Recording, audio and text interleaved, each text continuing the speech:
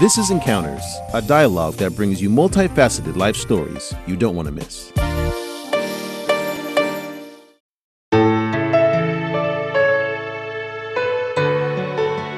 There are a lot of positive stories to be told about China. China's not perfect by any means. There's plenty of room for criticism. If you want to know what's wrong with China, there are 1,000 Western correspondents who will spend their time doing nothing else but telling what's wrong with China. I'm quite happy to provide a balance. I don't claim to provide a total view. I will look for something positive to say so that somewhere out there, if you're interested, you can find something positive. I'll tell you the other side of the story.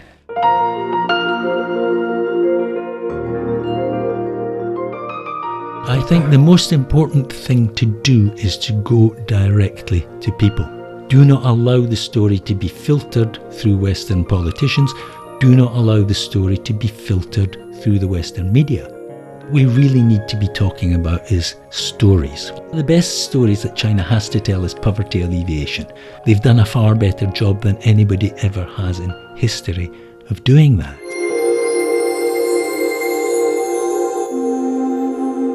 It's perceived as a threat. Yeah, perceived, that's the word. And there is, unfortunately, an influential and powerful voice in the West which insists on perceiving China as a threat. They cannot imagine that China will not seek hegemony because they cannot imagine that they would not seek hegemony if they were in China's position. And therefore they project onto China the problem that is in their minds. In my view, China will not seek hegemony. I do not believe it is in the nature of the Chinese people, and I do not believe that based on the history that they have had, I do not believe that they will seek the type of hegemony that the West has exercised over the world for the past couple of years. I just don't think they'll do it.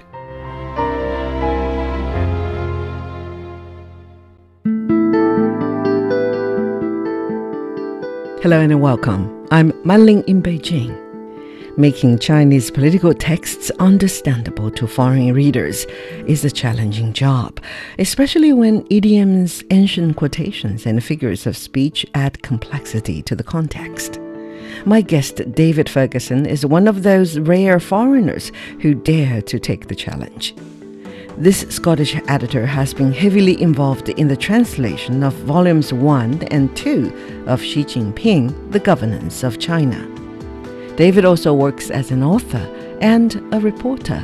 He says he's determined to tell more positive China stories to Western readers. What prompted him to do so? Stay tuned to find out.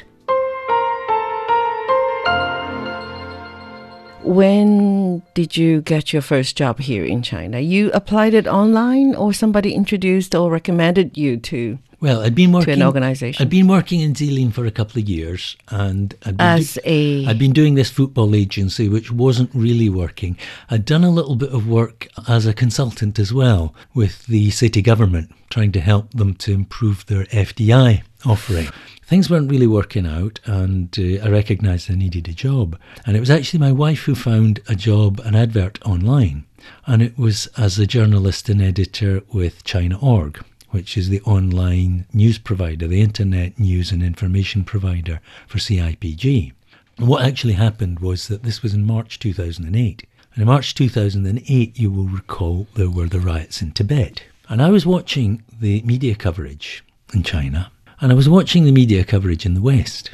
And it became very apparent to me that the story that the Western audience were being told by their media bore very little resemblance to the truth. I could see that. Common sense told me that. Can you give me more details? Yes, I can give you some examples. The Western media were plastered with fake images. Photos, for example, of incidents in Nepal, where Nepalese police were attacking Tibetans. Photos of incidents in India, where Indian police were attacking Kashmiris. It had nothing at all to do with China, and they were being presented to the Western audience as Chinese police brutality against Tibetans. I mean, completely fake images. Some of the photos were just photoshops, and they weren't even amateur.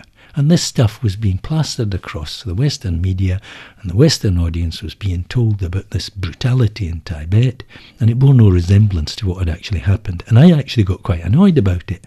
And I thought to myself, and I will at least try to provide a little bit of balance to the story. So I decided to take the job, and I came to Beijing, and I joined China.org as a journalist and as an editor. What was the first big event you covered? Well, I joined at the end of April 2008, and then there was the terrible earthquake in Wenchuan. So the first big job I had to do, I was sent down to Wenchuan to cover the aftermath of the earthquake. So within just a couple of weeks of taking the job on, I found myself down in Sichuan.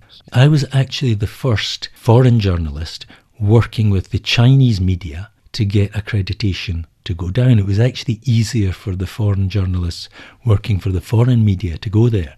It took a few days to get my authorization. In a sense, it meant the worst of the tragedy was over by the time I got there, which I guess is a positive thing. I wasn't confronted with some of the worst images which the people who got there early were confronted with. Were you able to cover the story with your own perspective? Yes, I was. I was able to do that without any difficulty at all. And what is interesting is that there was a controversy about the quality of the building, which again was magnified way out of proportion, in my view, in the Western media. I was there and I saw stuff. I did see some buildings that appeared to have collapsed because they weren't properly built. And I asked my editors if I could write about it. And I was given approval to write about it, but I didn't want to do it unless I was sure of what I was writing about. So I took photographs and reports and I sent them to one of the Scottish universities, to the most eminent technical Scottish university, where I knew there would be experts. And they wrote back to me and they said they couldn't confirm with surety my suspicions about the problems with the actual buildings. So I ended up not writing these stories, not because the Chinese wouldn't allow me to, but because I decided not to, because I wasn't going to write something unless I was absolutely certain that I could back it up with facts. In a journalistic sort of quality control of yourself, of your articles, you didn't report on that. But I was given approval by my editors. But I did find that while I was working as a journalist in China.org, I actually had far more freedom to write about stuff than I would have had as a journalist in the West. I wasn't pigeonholed into a specific sector, and every single time I said to them, can I write about this? The answer was always, yeah, go ahead. I had far more freedom. There was one other thing I wanted to say about Sichuan, which I think is very important before we move on from that, which was that, as I say, I went down afterwards, after the worst was over, and this might sound strange, but it was quite a positive experience. The reason for that is because I saw how resilient people can be. I was in the city of Mianyang. It was a big refugee camp in a sports stadium, and I spent an afternoon there with my colleagues, and there were a whole load of kids running around. And some of these kids had lost their families. They were orphans. Some of them were refugees with their families. But they saw this Waigorin, and they got quite excited about a Waigorin, because a lot of them came from the countryside. And I spent an hour or two playing with them. And within an hour or two, they were laughing again. And the parents were watching us, and they were laughing again. They found something to smile about despite the tragedy. Mm-hmm. And it just shows how resilient people can be. Mm-hmm. The other thing that impressed me very much was the organised level of the response. Because I'd run projects as a management consultant, and I know how difficult it is to organise resources and people and make something happen. This is a massive tragedy, completely unanticipated, much bigger than anything I'd ever been involved with. And I would have expected naturally a level of chaos in the response. And there wasn't a level of chaos in the response. It was brilliantly organised. And just less than a week after the earthquake, I was in a place called Doyang, where they were building a refugee village. They were building temporary shelters. And I would have expected the tradesmen to be in one place and the materials to be in another, and the refugees, crowds of refugees, in a third place. What was actually happening was the materials were there and the tradesmen were there, and they were building houses. They'd built a school, they'd built public area, they were building houses, and as they were nailing the roof on the house, the police were moving a family into that house. And it was exactly the opposite of what I would have expected. It was a hugely impressive job of organising and getting things right and getting the response right. And that left a very big impression on me. It's about Chinese people are good at getting stuff done. Yes, indeed. We do have this image of being diligent and resilient, but you were there to witness. Yes, both the resilience, the ability to respond to tragedy, and the ability to get something done. Mm-hmm. This is as a journalist. You were sending to fields to cover stories. And then back home in office, you worked as an editor and as a polisher of, especially to better the English expressions of the Chinese colleagues.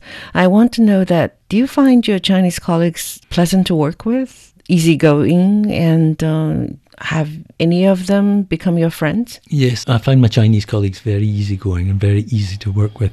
Obviously, pretty much all of the people that I work with are translators, so they have a very good English, so it's easy for me to communicate with them. And both of my bosses have been women. In fact, all three of the bosses that I've had have been women. So I can see that it is possible for women to actually move into senior positions in Chinese companies, businesses and organizations. Have you ever heard of our former leader Mao Zedong's famous quotations that the women occupies half of the sky? Yes, I know that quotation. And how is your take on that? I think it's actually 3/4. I think women actually occupy 3/4 of the sky.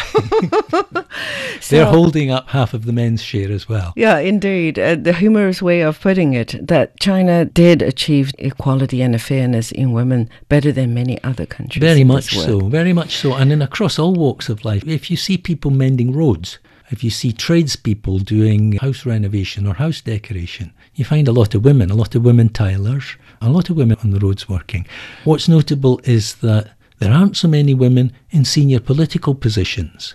The question I have is, why are they not there? Are they not there because they're not allowed to be there, or are they not there because they don't choose to be there? And the Western argument is they're not there because they're not allowed to be there. I think women and men are different. There are differences between men and women, and I think there are some things that women don't do because they don't choose to do, not because they're not allowed to do or not able to do. That's your understanding. In China, I'm very confident that if a woman wants to do something, she will be able to achieve it. Yeah, because we have duties as a wife, like your wife, managing your life and your son's life, right? Well, it might be a duty or it might be a choice. Yeah, definitely. It might be a choice. And then, especially one thing comes to my mind is that you actually participated in editing the first and second volumes of Xi Jinping, The Governance of China. Can you share with me that how you try to translate our top leaders' ideas accurately and beautifully? It was a very tough project. Both of them were tough projects. The first book, there were 2 English language editors, myself and my colleague. But on the second project, my colleague would have taken part, but he wasn't well by then. So I was the only English language editor. We had a team of about 25 people on the English version alone. Translators, senior translators or finalisers, and myself. It was harder in a sense because I had more work to do. It was a bit easier in a sense because I knew where we were. Everything came through me as the English language editor. So I knew what had been done and I knew what I had done with it. We worked weekends. We worked late, we had tight deadlines. We had a better process for the second book because we had the experience of the first book. So the team worked together better, and I think we did a better job. I think we did a better job of the translation. I think we did a better job of the editing. We had a small group, a core group that used to meet every morning, and they used to discuss specific problems and solve the problems. That helped a lot too. Do you have difficulties in translating Chinese idioms and the ancient philosophical sort of lines that quoted by Xi Jinping? Yes, that is a difficulty, and it's a problem not only in terms of language. Now, I don't do the translation, bear in mind. But you polish the language, but you need to understand it, right? Yes, I do. And it's a bit unfortunate because one of the things that Xi Jinping is most noted for is his ability to use aphorisms and figures of speech and things like that. The problem is that kind of stuff doesn't translate easily from one language into another, as you'll be well aware. It's a bit like poetry. Yes, of course, but it's not easy to translate. How did you make it understandable for English readers? It wasn't always easy to do that. And I'll give you a specific example quickly if I can. For example, there's a reference to the CPC being the lead goose in the flock. Now, I knew what it meant because I know enough about it. The lead goose in a flying goose formation sets the pace and the direction, and the beating of the lead goose's wings actually creates turbulence that makes it easier for the other geese to fly. And that's why they fly in a V formation. So the lead goose is a strong, powerful figure giving direction and support. In English, the only figurative use we make of goose is somebody who's done something silly or idiotic. So you would never call a person a goose in English as a compliment. And how so the figure of speech just doesn't work in English because it didn't capture the idea of the CPC being a powerful, strong, leading figure. And there are a lot of occasions. I mean, that was a particularly extreme example, but it's not easy to translate these aphorisms. So on daily basis, you were bridging, you were telling them, what you think appropriate and would convey the real meaning to English speakers and make Chinese translators to understand, right? We do have different expressions and different metaphors and all these analogies, different analogies in culture, but we definitely can find the similar ones, right? Well, we can look for them. Sometimes we can find something that works. For example, it takes a good smith to forge good iron. We can make that work in English, and it has the same. In your already very busy schedule on daily basis as an editor and sometimes journalist, you went to universities to give seminars, attend seminars or workshops, and to interact with Chinese students there. Why did you decide to do that? Well, I didn't actually so much decide to do that. It was something that happened as a result of having worked on the governance books. I was asked to give a couple of presentations, and that were assignments from your group. Well, I was asked to talk to, for example, our colleagues who weren't part of the team. I was asked to give a presentation in English on the thing, and one of the things that happened was that it's really tough. Xi Jinping thought is not easy. It's a huge book, profound, a lot of complexity, a lot of depth. So the books are not easy to read, and they're not easy to read for anybody. One of the things that I discovered is it becomes much easier if you stop looking at it as a whole load of individual items. That you can actually create a structure, right, starting at the top with the Chinese dream. You can work down through all these different things, and they actually fit together as a structure. Now, I don't think that was deliberate, and I don't think it was conscious, but they do fit together. You've got the Chinese dream, you've got the 2 centennial goals, and then you've got the 4 comprehensive strategy, and they all fit as a hierarchy, and they all fit into different categories. And when I realised that, it became much easier to understand, and it became much easier to present to other people. I did a couple of presentations, and I used this stuff. They were all saying, wow, this is great. Now I can understand much better. I started being invited to do seminars and presentations in other places as well, and notably universities. So it's another job created from as a publisher and editor of that book. Because and I'm very lucky because I have kind of unique selling proposition. I have skills and knowledge and experience that there's literally nobody else has. So I'm not competing with, I'm not in a highly competitive market. No, but you have this unique capacity to tell people how you understood and how you absorbed, actually. You actually digested Xi Jinping's ideas in your own way by understanding it and polishing the language.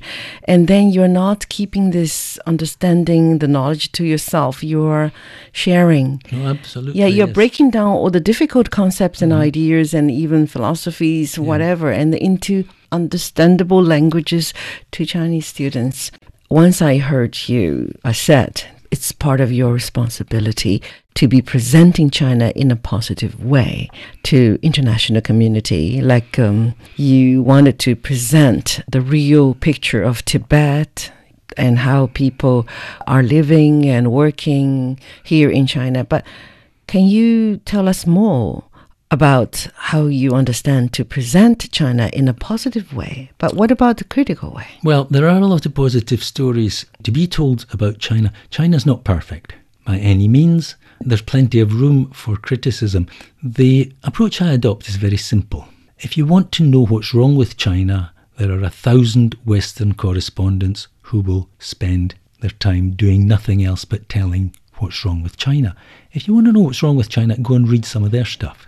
I'm quite happy to provide a balance. I don't claim to provide a total view. I will look for something positive to say so that somewhere out there, if you're interested, you can find something positive. I can talk about positive stories about poverty alleviation. I can talk about positive stories about the anti-corruption campaign. I can write positive stories about the Belt and Road, and there are positive things to be said about all of them. So that's my answer, is very simple. If you want to read about what's wrong with China, there's 1,000 people happy to tell you. I'll tell you the other side of the story.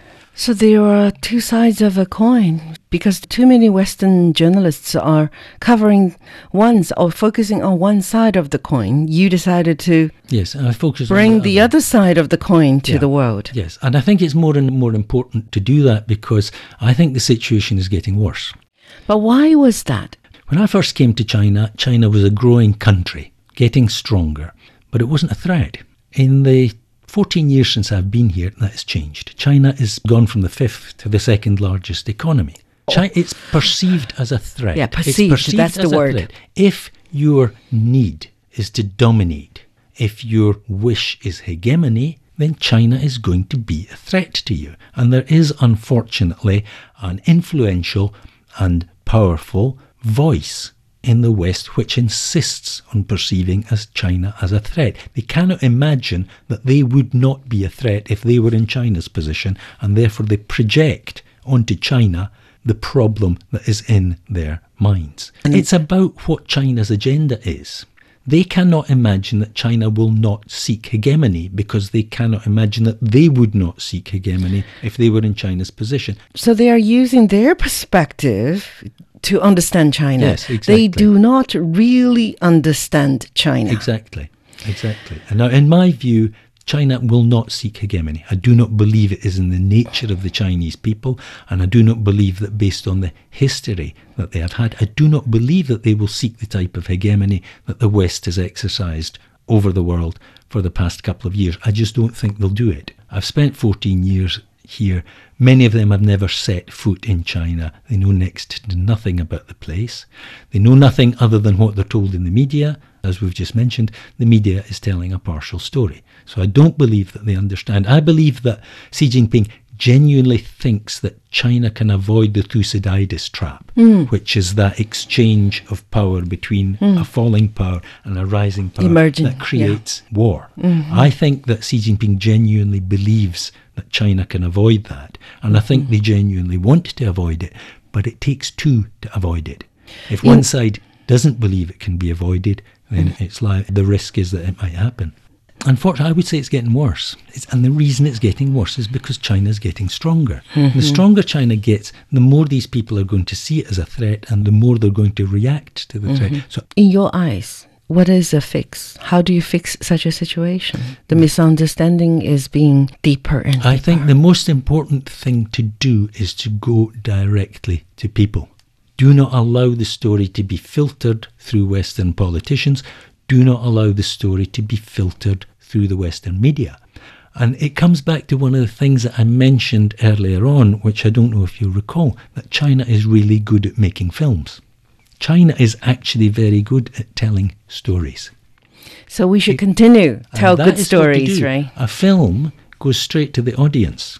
A film doesn't get filtered by the media, it doesn't get filtered by the politicians. Yes. If you can tell a story direct to the audience, then that will help. You actually mentioned in previous interview or publicity about the poverty alleviation effort. I think we need to focus far more attention on that kind of thing. A lot of the discourse is about conceptual, abstract matters. What we really need to be talking about is stories. We need to be telling stories. One of the best stories that China has to tell is poverty alleviation. It's the most successful program they've organised. They've done a far better job than anybody ever has in history of doing that. And that is the kind of thing that we should be focusing on. And it's actually worth pointing out that China.org, along with the World Bank, runs an international web portal which covers poverty alleviation. And it does exactly what we need to be doing. It tells stories about people and things that are happening in an interesting and engaging way. And that is one of the reasons why it's so important that we focus on it. We've got a good story to tell, and there are actually people who are doing a good job of telling it. Instead of giving people dry data, how many people we helped pull out of poverty, we tell humanity stories and how we did it. It engages with people on a human level, and that is what a lot of our material doesn't do. It engages with people on a human level. It touches them. The reason why it's working is because the people who are doing it are the right kind of people. They're young people, they're open-minded people, they're broad-minded people. They understand things, they know how to talk to people. A lot of them have studied abroad. A lot of them speak English. They have a different outlook and they know how to tell a story.